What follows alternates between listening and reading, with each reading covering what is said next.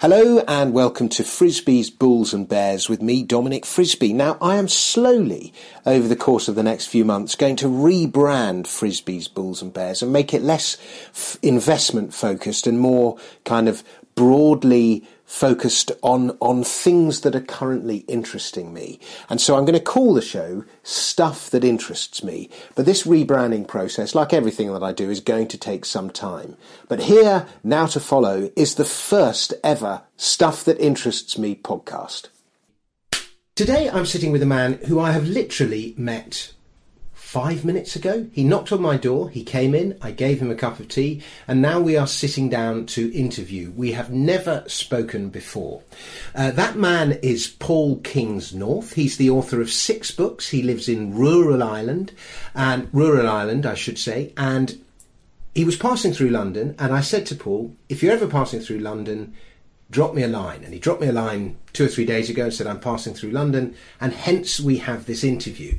Now, I say I've met Paul 10 minutes ago, but I've known about him and he's known about me for a long time. We both published books a long time ago with Unbound, and Paul's book, The Wake, which was about underground resistance in England shortly after the Norman Conquest, was longlisted for the Booker Prize. And it was as a result of reading an article that Paul had written in The Guardian about land ownership since the days of the Norman Conquest, land ownership in the UK. That's when I kind of became very interested in meeting Paul, when I started emailing him. Now, as those of you that know me, I started out my life quite left-wing in my 20s, as a student in my 20s, and then I started reading about money and taxes, and I became very disillusioned with the way that the West is run with our authorities, and I became more and more libertarian, and some people call that right-wing. But anyway, I've become almost an anarchist, if you like, in that I believe in as little government as possible. But I've arrived at those conclusions through a very financial route, a financial and economic route. Now, Paul, the man sitting opposite me, I suspect has arrived at similar anarchic conclusions. He is similarly disillusioned with our authorities. However, he has arrived at the same destination, but through a rather different left-wing environmentalist journey. I think it's fair to say that. Is that fair to say? Yeah, I think it is fair to say. If we're talking about small states and local power and devolved democracy and all these kind of things, these are things actually that have been at the heart of radical green thinking for the last 40 years, actually, and that's kind of where I've come at them from. And I suppose listening to you talking about your journey is quite interesting, because when I was a student, I was similarly, I suppose, part of the sort of liberal left. You know, you tend to be quite supportive of big state initiatives and welfare and government help. And in my case, someone who was an environmentalist or campaigner, you tend to look to governments as the solution to many of the problems. If you've got to deal with climate change, you know, you say that that's a problem that only governments can deal with. But the more you look into it, the more you come to a conclusion, which was summed up brilliantly by Leopold Kohr about 40 years ago, a classic green thinker who wrote a book called The Breakdown of Nations, which if you haven't read it, it sounds like you probably enjoy. And he said, wherever something is wrong, something is too big. Nice. It's very good. I mean, he is actually trying to make a case for small nations, and what he does is he takes a whistle-stop tour through history, and he says most of the great cultural achievements of human history have actually come from very small nations, or even tribal peoples. And as soon as big empires and enormous governments start to spread out across the land, culture and economics and democracy and governance, people being able to govern themselves, all suffer. I rabbited on about in my book Life After the State about just this thing, and the ideal example is the Italian city-states, one of the greatest contributors to, and the ancient Greek city-states as well, one of the greatest contributors to mankind, invention, art, all these kind of things. Yeah, I mean, the classic green text is Small is Beautiful by E.F. Schumacher, which is an economics text, but it's also a political text, and it's the same thing, it's the same notion. There's all sorts of interesting psychological studies that have been done on the fact that humans operate best within as self-organising groups of below 100 people, it's pretty clear that once democracy gets beyond a certain stage, it's not really a democracy. It's what we have in this country, which is an elected oligarchy, where once every 5 years you can vote for one of two groups of corporate stooges who will then run the global economy for you. So I'm guessing then that, I'm not sure if you did vote, but would you have voted Brexit? I did. Yeah, I voted to leave the EU, which has got me some heat from other environmentalists. But I mean, I've written a fair bit about this since that happened, because I didn't say anything in the run-up to the election. I didn't really want to get involved in all the fighting. I didn't write anything about it. I just voted to leave because I think small is beautiful, and I think people should have sovereignty. And much as I like feeling European and I like cooperation with other nations, I don't like being run by a superstate that I didn't vote for. Love Europe, hate the EU. Well, they're not the same thing, much as some people would like to tell us otherwise. So I did vote to leave. If I look at the world, it looks to me like, if you're looking at the environmental crisis, which is also a crisis of democracy and society, I think you've got hugely top-heavy states, and you've also got hugely top-heavy corporations and financial institutions, actually, and they've all got far too much power. They're all effectively serving each other's interests. The state now really just seems to effectively act as a service industry for whatever the corporate economy wants to do. And the lack of power that people feel and their kind of deracination from that giant machine, I think is one of the reasons we're currently getting this kind of explosion of populism around the world, because people just feel absolutely ignored and cut off. And people call it a failure of capitalism. I call it exactly what you described, crony capitalism. Yeah, I mean, it is really. It's also a failure of democracy. I mean, it's a failure of states.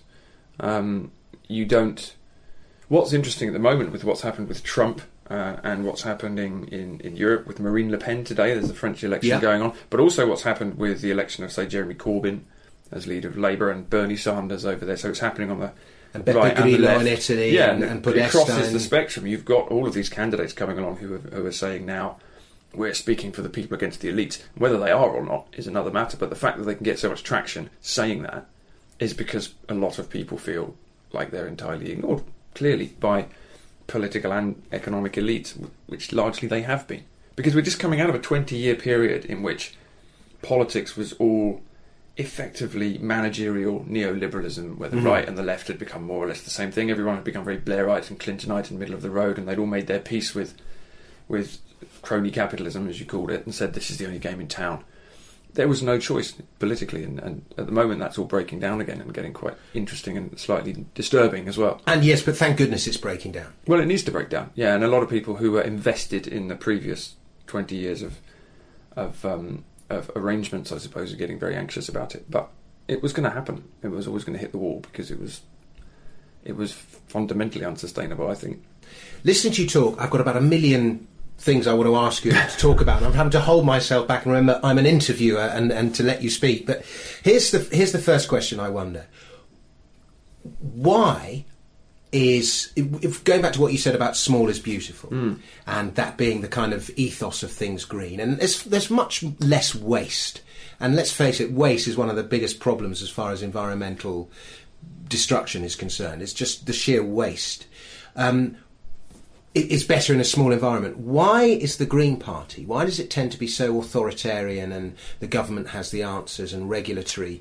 Well, why isn't it much more laissez-faire? That is a very interesting question, and I think when the Green Party started out 40 years ago, it was much more cross-political almost. I mean, there were people from all political trends in the Green Party. There were people from the left, there were people from the kind of conservative right, there were anarchists, there were all sorts of people in there.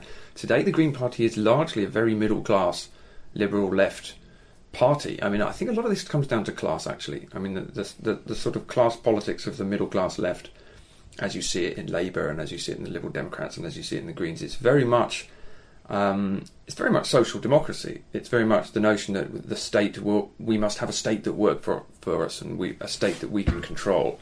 So even though in theory the Green Party is committed to localisation, in reality they're not terribly interested in actually breaking down power systems and taking things down to a lower level. I mean, it might also be just, politics. It might also be impossible to push a political line that's radical enough in that sense. But I get the sense that the Greens have been hijacked by a sort of globalist middle class for whom actually small might be beautiful in theory, but big is best in practice. And so that's that's kind of where you find yourself. And the thing about one of the major issues for me in terms of the environmental crisis is that because all the systems that we live under are so big, we don't see the consequences of our actions. So we can go to the shops and we can buy some meat or some eggs or a t-shirt or anything at all. We've got no idea where it came from or how it was produced, what conditions it was produced in. Then we chuck the rubbish away. We've got no idea how it goes. We flush the toilet. We've got no idea where that goes. So we're literally just consumers now. We don't have any. Once the bins leave my doorstep, I have no idea what happens. Well, next. you don't. Well, you wouldn't do, and you'd have to actually work very hard to find out where the stuff comes from. So that means we don't have a sense of responsibility. And again, the smaller things are, the more you produce for yourself, the easier it is to kind of take responsibility in that way. But it's very hard to know what to do about that, given that we're living in this enormous interlinked system now that it's difficult to escape from. There is this kind of authoritarian attitude, and it happens in the Green Party, it happens in the Labour Party, it happens in the Conservative Party now. Theresa May is incredibly authoritarian. And there is this idea that we know better than you do. It's a kind of arrogance. We know we're taxing you a lot because we know how to spend your money better than you do. We're regulating a lot because we know how to behave better than you do, and so on. So what you describe as a kind of middle class thing, I describe as a kind of arrogance, not necessarily a class thing, but just a kind of educated arrogance. Yeah, well, I think we can talk about Leopold Kohr again, actually, because this is very interesting, because in the Breakdown of Nations, one of the cases he makes, and it's a case that's been made by all sorts of other people, from Schumacher to G.K. Chesterton to all sorts of others, is that the major reason to limit power in any agglomeration of power, whether it's economic or political, is that as soon as there's a huge unit of power, somebody will take it over and abuse it and start using it for their own ends. So if the amount of power that any person or group of people can have is limited, then there's only so much abuse of power that people can have, and it's also possible to make it accountable. So if you're talking about an institution like the British government, which is governing 60 million people, it's almost impossible to make them accountable for what they do. You can't really reach them, which is even more the case, of course, in the case of the European Union, which is why I wanted to leave it. It's impossible really to influence them. Whereas if you're living in a town and the town is governed by local politicians, you have a means of influencing them, just because there are fewer of you and they're there down the road and you might know them. You can pass them on the way to the tube in the morning. Yeah, and you can influence what they do, and to some extent that's true of an MP as well, perhaps, but it's certainly not true of a government that's that big, and so they can have that level of authoritarian power and influence, because there's nothing you can do except wait 5 years and maybe vote against them in an election, depending on what seat you're in. So again, the smaller power, the closer to the ground power becomes, and the smaller the units of power are, in my view, economic or political, the easier it is for people to get control over them and to have a say in how their actual lives are run. A lot of it comes down to scale, I think. If you reach behind you, Paul, on there, you'll see a blue map of England there, on that picture there. Grab that pic. No, up, that one there. Pick that and take it down. Okay. And let's have a look at it. Right. Now, what you see here, I'm going to hold it up here, and I'll hold it. This is a map of England, and it's a picture I drew once upon a time, Fixing Britain by Breaking Up Britain, a template. And I've kind of divided Britain into something like the old Anglo-Saxon heptarchy. So we've got Cornwall here, Wessex, London and the home counties, Anglia, Mercia. I've put that area Scousers and football players. And we've got Wales broken up. We've got Ireland broken up into the Four Kingdoms, Scotland broken up into Pictland, Inverness-shire, and so on. That would make... imagine it... Are you in favour of a kind of... the idea of no longer Great Britain or the United Kingdom of Britain and Ireland, but small individual city-states within Britain? It would be terrific, as long as they were emerging rather than being imposed. Yes. From above. I mean, that would be the difference. Of course, the EU has already broken up England into 8 chunky regions which bear no resemblance to kind of history or place, which a lot of people are unhappy Or the about. Pennines, for example, which divide England quite naturally. Yeah, but I mean, these kind of things sort of naturally emerge anyway, don't they? I mean, this is why I also think, having voted to leave the EU, that it would be good to break up the UK. I mean, start with England, Scotland and Wales and Northern Ireland, then see how much further down it goes. The Cornish, some people in Cornwall would like their own nation, which would be great. I mean, Cornwall is the most overlooked part of the UK consistently through history. It is so overlooked. Well, it's this I think is, if you look back through human history, I think you see that for 99% of history, this is how people have actually governed themselves in very small ways, in regions and in, as you said, in city-states and in villages. And even nominally, say, throughout the Middle Ages, when England was a centralised families. I mean, look, through the Middle Ages, England is nominally a centralised kingdom, but the king has very little power over most people's lives. I mean, they have to pay a tax. Occasionally, they might get called up to the army. The local lord will have some power over the people, obviously, because especially under the feudal system.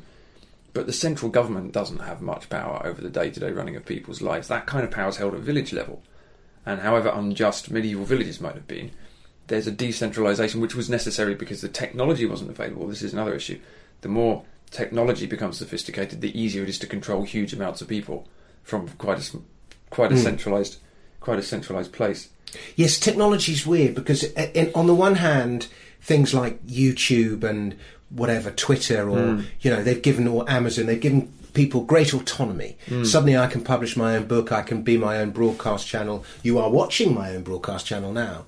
But at the same time, a little slice of the money that my channel makes or the profits that I make their way to Silicon Valley. Yeah, and you're being monitored all the time. And I'm being monitored, and if Twitter decides that what I tweet is not appropriate, it can delete it, and so on and so forth. And you're constantly being harvested. All of your activities being harvested and turned into an algorithm. So and Google is our feudal overlord. Well, it is, actually. Yeah, I mean, the incredible thing that they've managed to do, Google and Facebook and all these other corporations, is they've managed to get you to voluntarily give them all of your private information about what you like doing and your tastes and your politics just by posting it all up there. It's incredible. I always thought they've created a currency that didn't previously exist. Like that the value of that data. I mean, on the one hand, they're taking control of it, but on the other hand, they are creating a new value that didn't previously exist. That your habits were of no... Exactly, but they are now. It's Well, I don't think they knew they were doing that when they started. Well, here's it's the thing, one of these things, it kind of happened. Two classic dystopian novels of the 20th century, right? Okay. So you've got 1984 by George Orwell, and then you've got Brave New World by Aldous Huxley. And Orwell's dystopia is a dystopia of force, right? So he has this notion that the future is a boot stamping on a human face forever. And it's very much inspired by Stalinism and by fascism, because he was writing at a time when these centralised dictators were marching across Europe and Asia and forcing everyone into a certain way of living. Huxley's is a more subtle dystopia, because in Huxley's dystopia, people don't know they're in a dystopia, and they're controlled by pleasure. So they don't have the notion that the central government is the boot stamping on their face. They're not controlled by punishment. They're controlled by pleasure. They're given drugs. They're given television. They think they're free, but they're not free. And Huxley's has always been a much more convincing dystopia to me, because if you know you're under a dictatorship, one day you're going to throw it off because you know you're not free. On the other hand, if you think you are free and you're giving all your information to Facebook and getting lots of fun and exchange, and you think actually you're living in a consumer paradise, but in reality you're just a drone, you're fuel in the system, then you have no incentive ever to get free because you don't know you're not. And that looks like a much more convincing notion of where we're going in terms of human freedom. The illusion of democracy, the illusion of freedom. The illusion that technology gives you freedom as well, because it can do. But as you say, look what happened to the internet, the way that the internet has been gradually controlled by governments over the past 10 or 15 years, something that originally was completely... And controlled by doctrine as well. This very kind of authoritarian, this is the moral right, this is the moral wrong, and if you breach the moral right, you are not allowed to post on Facebook, or we will censor you. That it is. So it's not necessarily controlled by government, but controlled by doctrine. Well, it's both, really, isn't it? I mean, the doctrine is the sort of the authoritarianism of society in terms of that sort of, I suppose you might call it, PC speech control is getting more intense all the time in the West. But a lot of that's been built up by people using social media, because social media makes it really easy to form mobs.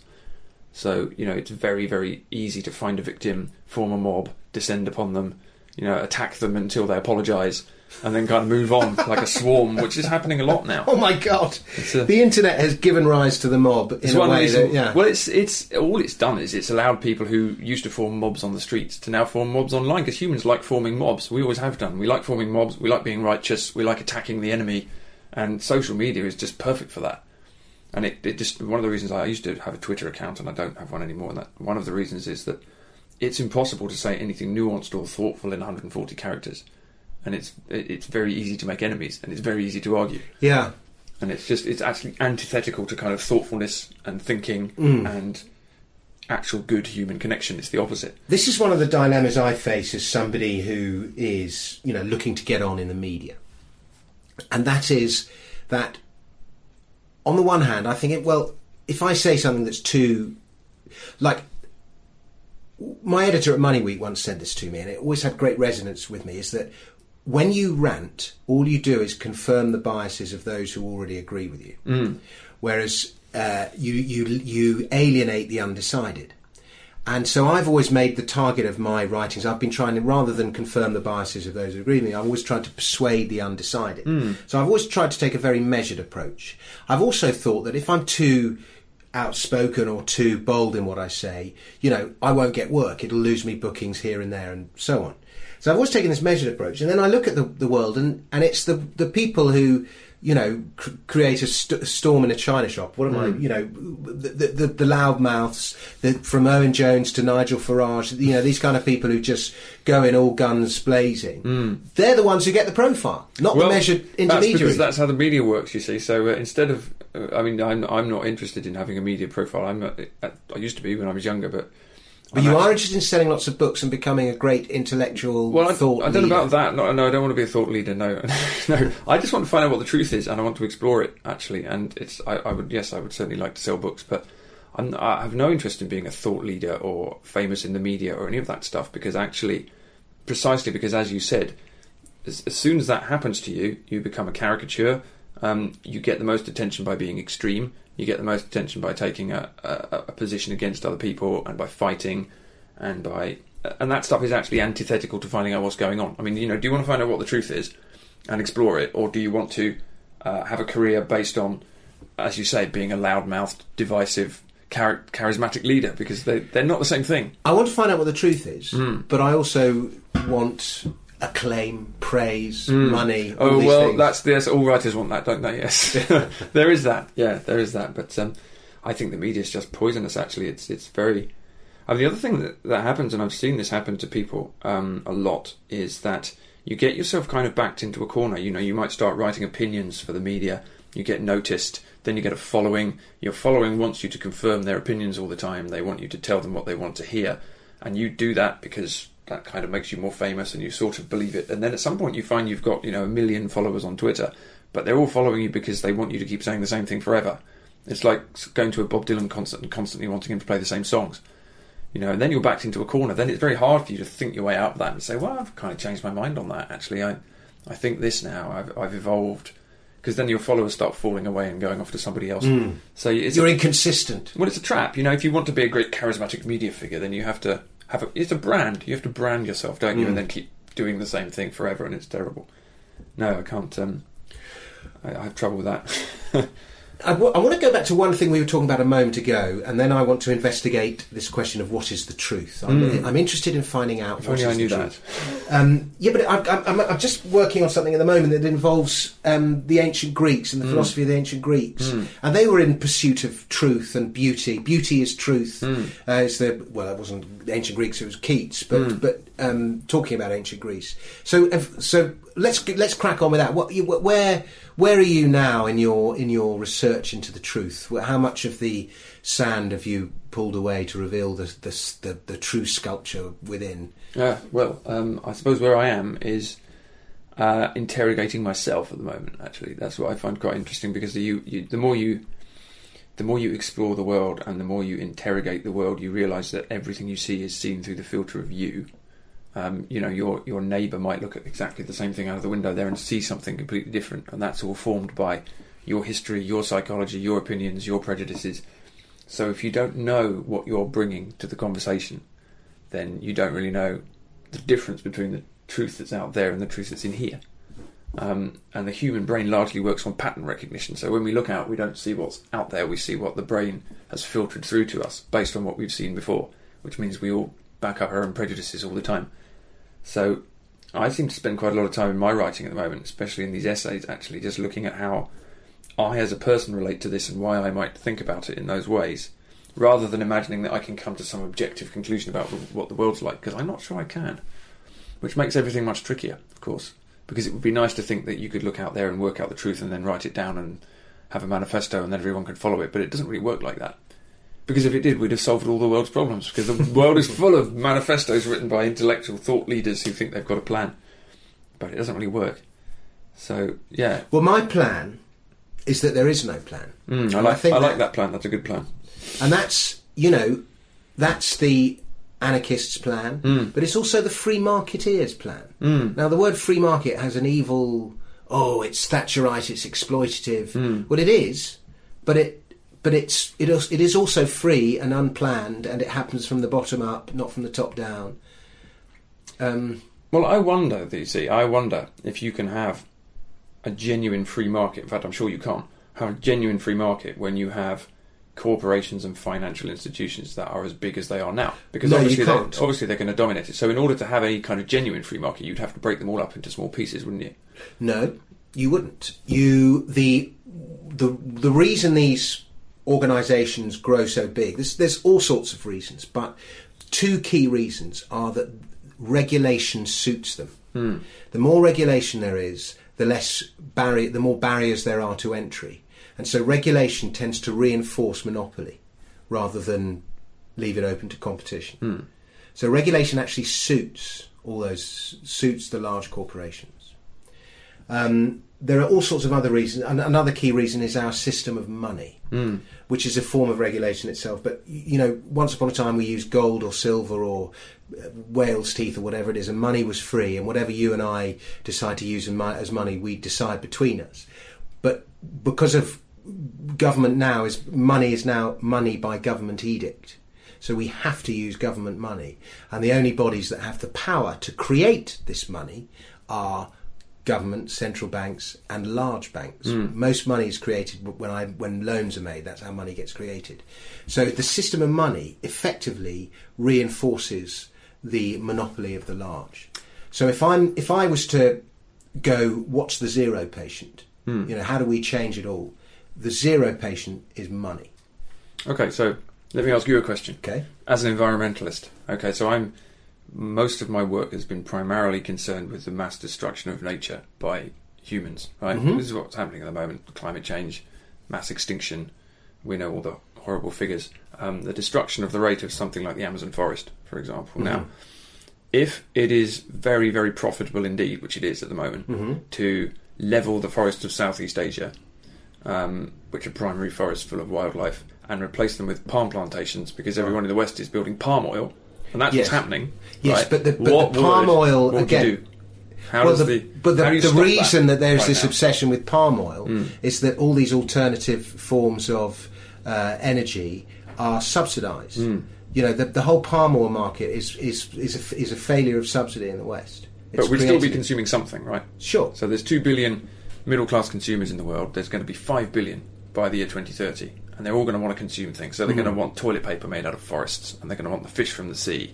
And they're going to want, even if they don't have palm oil, they're going to be consuming things from vast factory farms. And it's always cheaper to run a vast factory farm than, say, a small free-range farm in terms of global distribution. Well, yes and no. How do you do that? Yes and no, because now, as we get richer, people are demanding... to know the provenance of the cow that they eat for their Sunday lunch and all this kind of thing. So there's a return to the small. That is slowly happening. I'm not sure they are in China. No, they're not, but they're not as rich as we are yet, and they're not as sophisticated as we are. The person you need to have this argument with is Matt Ridley. Oh my God! Right, not Matt Ridley. Okay, no. But that's the person you need to have. We see. Here's what I would say about this: is that again, I think it's about scale again, because at a small scale, I agree with you. Free markets are good if they can't get too big and dominant. But a corporation, like a government, as soon as it outgrows a size where it can be affected by people who can actually see what it's doing, becomes a tyrant, which is what's happened. My narrative is that the greatest rape of the environment is waste. If we were all more efficient, there would be far less waste. And the biggest perpetrator of waste is government and large corporations and unintended consequences of failed regulation. If people are left to their own devices, we're far more efficient. I don't know. People are not very good at food waste. I mean, how much food are we throwing away? Huge. Half of the food that we eat, or rather half the food that is produced in the West, is thrown away. And most of it is thrown away because it can't be given away because of stupid regulation. Well, food waste in the West is a direct failure of regulation. What I'd like to do, you see, is you know about Chesterton's distributism, I would guess. Go on. You probably know a little bit about that. Well, you've got your little map there of breaking up Britain into smaller chunks so they can be more self-governing. Now, Chesterton's notion, Chesterton and Hilaire Belloc, they come along at the beginning of the 20th century. They're both these couple of big roly-poly Catholic, slightly radical but also conservative thinkers. And they're trying to steer a middle ground between capitalism, which they don't like because they think that business is too big and it's destroying all the things we've just been talking about, but also the state, particularly communism and socialism, which at the time were very big. And all the intellectuals are very much into communism and socialism as the alternative to capitalism. And Chesterton and Belloc see them as two cheeks of the same arse, although that's not their quote, it's mine. It, though. But it's a good one. But, what they say is, look, these are two gigantist systems which are unaccountable. So Chesterton creates this economic and political theory called distributism, in which everybody, this will interest you because you're talking about breaking up of land, you get all the land in Britain and you divide it between all the people in Britain. Everyone gets a chunk of land. An acre each. Maybe. Whatever there is. It'll probably be more than that. I think there's 65 million people and 65 million acres. Well, that's perfect then, isn't it? You can live on that. And so effectively what he's doing is breaking down the whole place into tiny chunks of land. And the notion is that at that point everybody becomes a co-owner. And then they're free, right? So you haven't got the system in which you haven't got the winner-takes-all system of global capitalism in which you say, well, the big guys have got there because they earned it so they can do what they like. But neither have you got the top-down state socialist system in which you say, well, the government has taken all the land into its power for your own benefit. You say, well, you break everything up and you give it to everybody equally. And then you see what happens. And under those circumstances, you could have a genuinely free market because the corporations would be small and the trade would be local and people would have some power based on land. And then it gets interesting. I'm not saying it would work or be possible. Yeah, but it is in interesting. principle, it's much more attractive to me than either of the big systems. Good book by a chap called Sam Bowman, who's a left-wing economist, called Secrets of the 1%, I think it's called, or something like that. And he looks at the richest people through history, from the kind of robber barons of America, Carnegie and Vanderbilt and all these guys, through to Crassus in ancient Rome. And all these guys, and Bill Gates today, all these guys became superlatively rich by eliminating the competition and making sure that government regulation reinforced their monopolies and eliminated the competition. And anyway, let's move on. But I think that my premise that a free market and anarchism are one and the same thing, you don't agree with, which is fair enough. Well, like I say, I would if it was a genuine free market and it was on a local scale. But okay. But I also always come back to what happens to the unprotected things and the unprotected people. You know, who protects the people who will just not be able to afford to live under a free market system? Who protects we'll all be the richer. forests? We'll all be richer. Well, that's very utopian of you. Yeah. But is it good to be richer? Here's another question. Well, we'll be richer in mind, body and soul. Well, that sounds like a utopia. Well, I'm looking forward to it. I hope it happens. I can't, not at the moment. Looking forward to your plan for it. Not unless Dominic Frisby takes hold of the system of tax, of HMRC. Right. Let's talk about your book. Now, actually, before we talk about your book, I want to talk about an article you wrote in the Guardian, and this is what one of my pet hates is the unequal distribution of land. And this is a global problem, but let's talk about it specifically to the UK. The unequal distribution of land in the UK, and there's ridiculous numbers, and you cite the same guy I do, Kevin Cahill, who's the big expert on this. You know, more than 70% of land in the UK is owned by fewer than 6,000 people. And like we said earlier, there's enough for an acre each. And this is a monopoly that goes all the way back to William the Conqueror. So I wonder if you can, and you wrote about this, of this kind of the corruption of land ownership following the Norman conquest. So I wonder if you talk a little bit about that and how Anglo-Saxon England was kind of much more distributed, a mosaic of landowners. Well, this is interesting. This is one of the things I discovered when I was researching The Wake, this book set in the aftermath of the Norman conquest, is that a lot of, actually, much of the feudal system, but also much of the unequal land ownership that we've got now stems from the 1066 invasion. So what happens in 1066 is that William, the Duke of Normandy, decides he thinks he has a claim to the throne of England. And he tries to persuade other Norman dukes to come with him, and most of them refuse to come with him. They say, we're not invading England, it's ludicrous, you can't possibly win, it's big, you're a tiny little dukedom, give it a rest, we're not doing it. The only way he can get a proper invading army together is by promising them spoils if they win. He says to them, look, it's basically a pirate army. So he basically says, look, it's a long shot, lads, but if you win, we've got the whole country, and you can just have bloody great bits of it. I'll give you enormous amounts of land. We're gonna tear it up between ourselves, and that's how he manages to get an army of people drawn from across Europe. I mean, from Normandy, but also from Brittany, people from Italy, other parts of France, joining him in on this pirate raid. You have to remember that the Normans are actually Vikings. The word Norman is a distortion of Northmen, and it's only a few generations since William's ancestor has settled in Normandy. So raiding has always been their way. They've still got a Viking raiding mentality, so they go over to England, and it's effectively the last Viking invasion of England, what happens in 1066, and it's successful. And in Anglo-Saxon England, what you have is a society which certainly isn't equal. It's still feudal in some ways. You still have a king, and you have earls, and they have very large land ownings. But there's nobody who owns everything. The earls own land. Underneath them, then the thanes at local level, the local landlords own land, and the peasants own some land as well, depending on whereabouts in the country they are. There's also slavery at the bottom of the system, so it's not any kind of utopia, but it's better distributed. On a side matter, by the way, women in Anglo-Saxon England have far more rights than they end up with for the next 1,000 years under the Normans. The notion that a wife is a man's property, which was only abolished in Victorian times, is a Norman notion. Because under the Normans, women become property as well as land. So anyway, long story short, obviously William wins, and the first law he puts in place in 1067, after he's crowned, is a law that says, henceforth all of the land in England is owned by the crown. So everybody else who has land from now on only has it on sufferance from the king or the queen. And that's still the case now.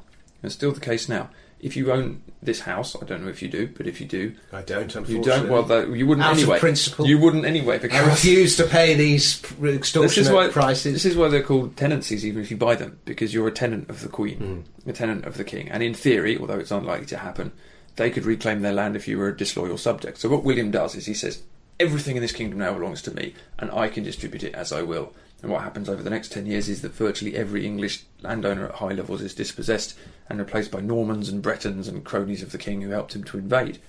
And a lot of those people are still there. I don't know if you saw this great interview with I think it was the Duke of Westminster. He died a few months back, I think. Last August. Yeah, and there was he was interviewed by some business magazine or business paper a few years back by some keen young business journalist, and they interviewed him and they said, Tell me, sir, what advice would you give to an aspiring young entrepreneur who wanted to emulate your success?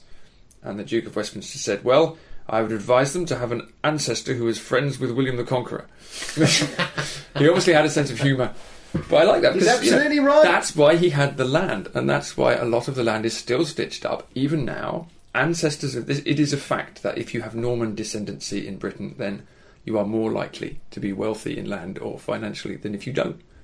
And that is actually, it's not the full story, but it's the root of this intensely concentrated land ownership in this country, which is the root of all sorts of other problems we've got. Oh my goodness me. Right, really interesting. Now tell us about the wild men, the Silvatici. Well, this is what the book turned out to be about.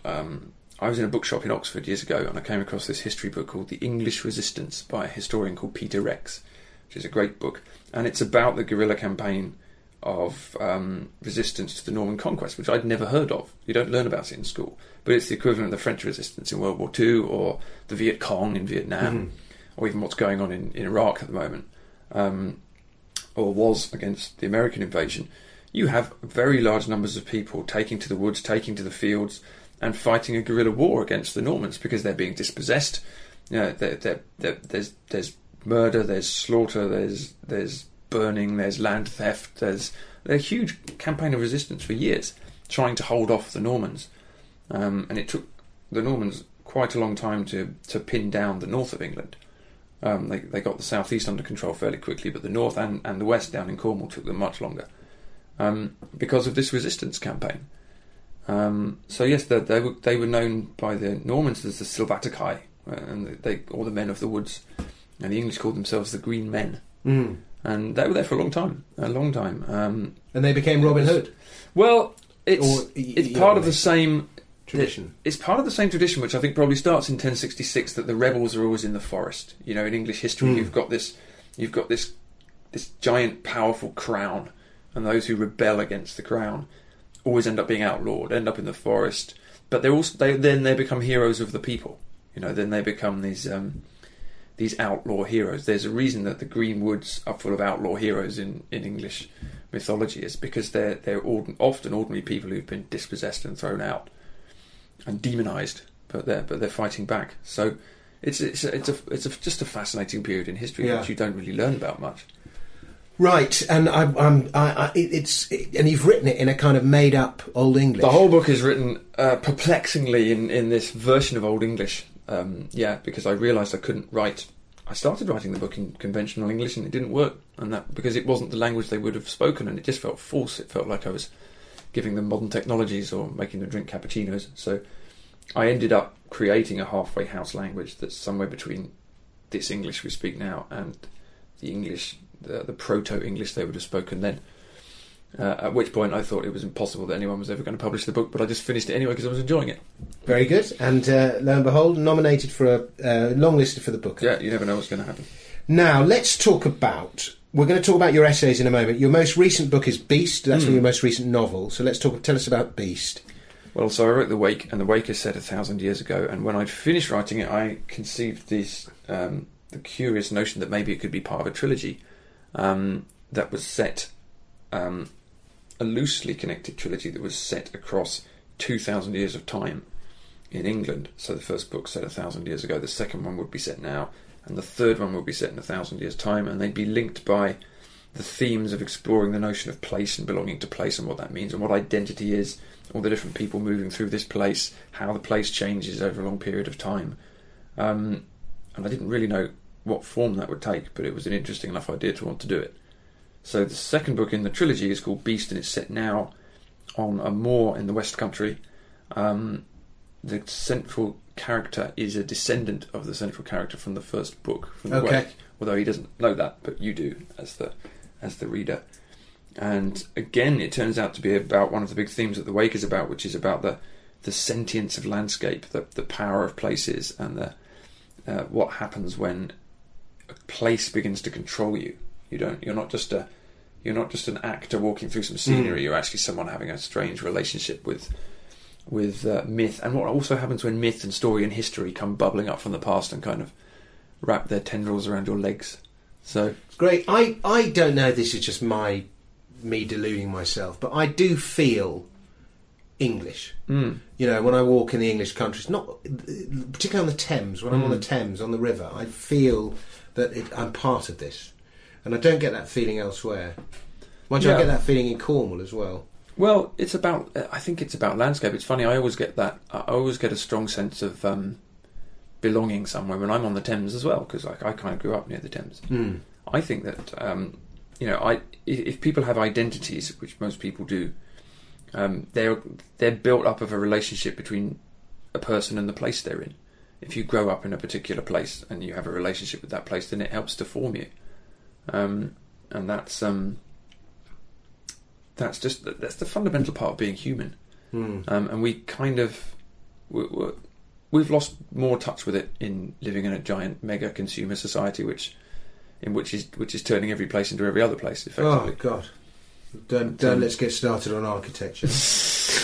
Well, I mean, this is what I had this book called Real England, which came out about 10 years ago, and that's exactly what that was about. It was an exploration of how this globalisation process, this corporate beast, was homogenising the whole country.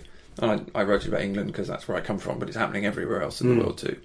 Every town looks the same as every other town. Yeah. All the pubs disappear, all the local farms disappear, and there are people all over the country fighting to stop it happening. But it's like this steamrolling, homogenous juggernaut just rolling out this. The zero patients are money and tax. I'm sure about that. And one day, and bear my witness, I'm going to write a kind of Tolkien-esque novel. It's going to be Tolkien meets something else, but allegorical and all the rest of it. But the Tolkien meets George Orwell, meets Animal Farm. Okay. But the zero patient, the thing he has to do is fix tax and fix money. Right. Okay. And then it solves everything else. Good luck making that into a gripping plot. If you do, that'll be a great success. Right, your book that you're out now, and this is the one we want to sell. New Confessions of a Recovering Environmentalist, and this is a compilation of some of your essays, which I'm now turning to the camera and looking down the lens, are brilliant. This is how I kind of started badgering Paul, because I saw the article he wrote in The Guardian about land ownership, and then I went on his website. And then I started reading the essays that are on his website, and I was like, this bloke's great, I've got to meet him. And that's how me emailing him and saying, drop me a line next time you're in London, that's how today this interview happened.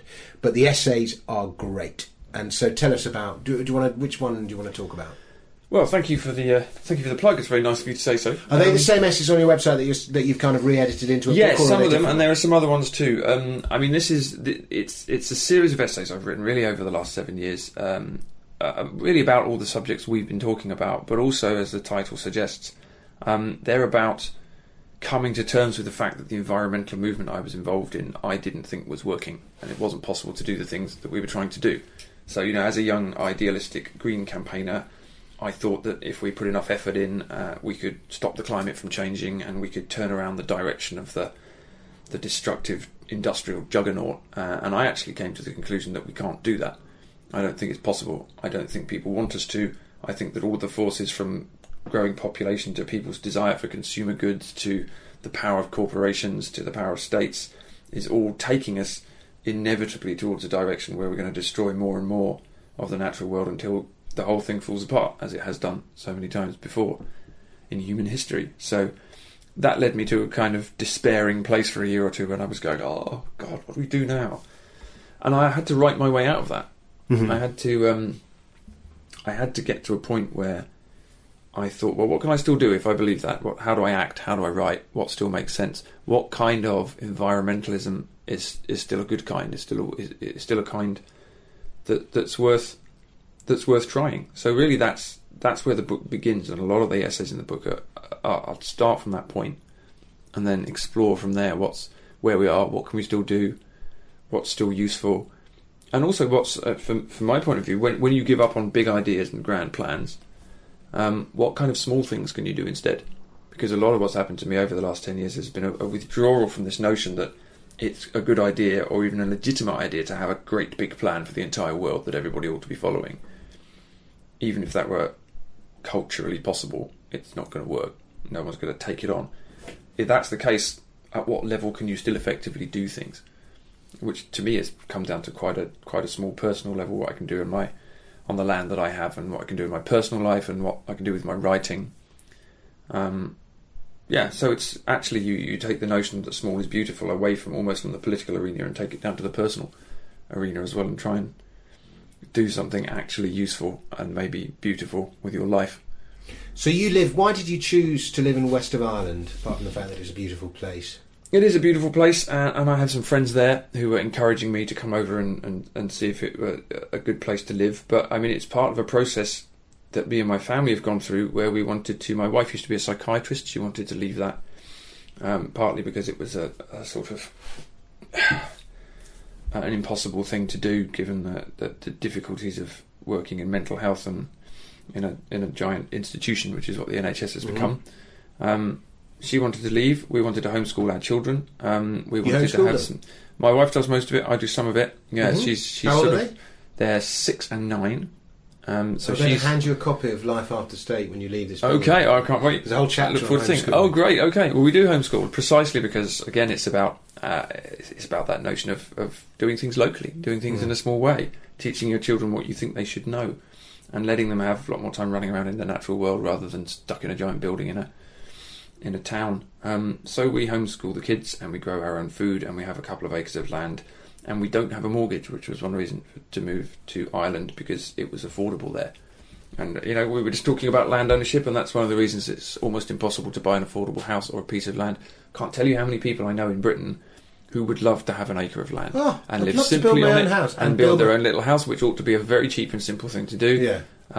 And if that were possible, there would be a huge army of so people. much better for the economy because there would be less debt and there would be more money in people's pockets, And it would be so better they would for- no longer be slave to pay their mortgages, and you'd get your environmental. Yeah, it will also be contraction. better. It would also be better for the rural economy, which is Yeah. virtually dead. I mean, if you want to rejuvenate the countryside, make it easier for people to afford to buy a little bit of land, build a genuinely ecological house on it, and then work on it and sell the produce. Which is all of this is so hard to do. It's so bureaucratic and so expensive now.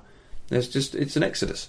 People are being stuck in houses and So jobs how much they did you hate. build your own house? Or We did didn't build our own house. No, that's the bit we haven't done. I've built a tree house for my kids, so you've got to start somewhere. Great. But no, it's really just wanting to get back to a simple and more controllable way of life where you're closer to nature, you're growing as much of your own food as you can, and you have some sort of measure of control again. That's how it feels anyway. And it's also it's also running away. It's also an escape from giant cities and How many hours a day do you write? adverts. And it depends on the day, actually. I mean, on a good day, I'll write all morning and then spend the afternoon doing other things, whether it's emails or planting potatoes. But it depends. It depends, actually. At the moment, I'm writing a book which is coming a lot more spontaneously than a lot of my books are, and I'm finding I can't really plan it. And I'm finding also that I'm writing it at night, so sometimes I'll sit up for 3 hours and just write, and other days I won't do anything. Okay. I've learnt not to force it, actually. That's one of the things I've learnt over the years, that you can't, or I can't, set yourself 4 hours a day where you have to be writing. Some days you just can't do anything, and other days it'll all come pouring out, and you just have to learn You to don't go. beat yourself up on a bad Well, day. no, you can't, because you can't make it come if it doesn't want to come. It's like trying to make a seed grow. It will either grow or it won't. You can't force it out of the ground. Paul, thank you so much for coming over. It's been a real pleasure talking to you, meeting you, and literally, I mean, we had some pretty heavy conversations, and given we'd only known each Yeah. other for 5 minutes, It's good, isn't it? it's healthy. I enjoyed it. That's one of the beauties of podcasting and recording interviews, is it kind of heightens the conversation. Yeah, it's great. Well, thanks for asking me. It's been good.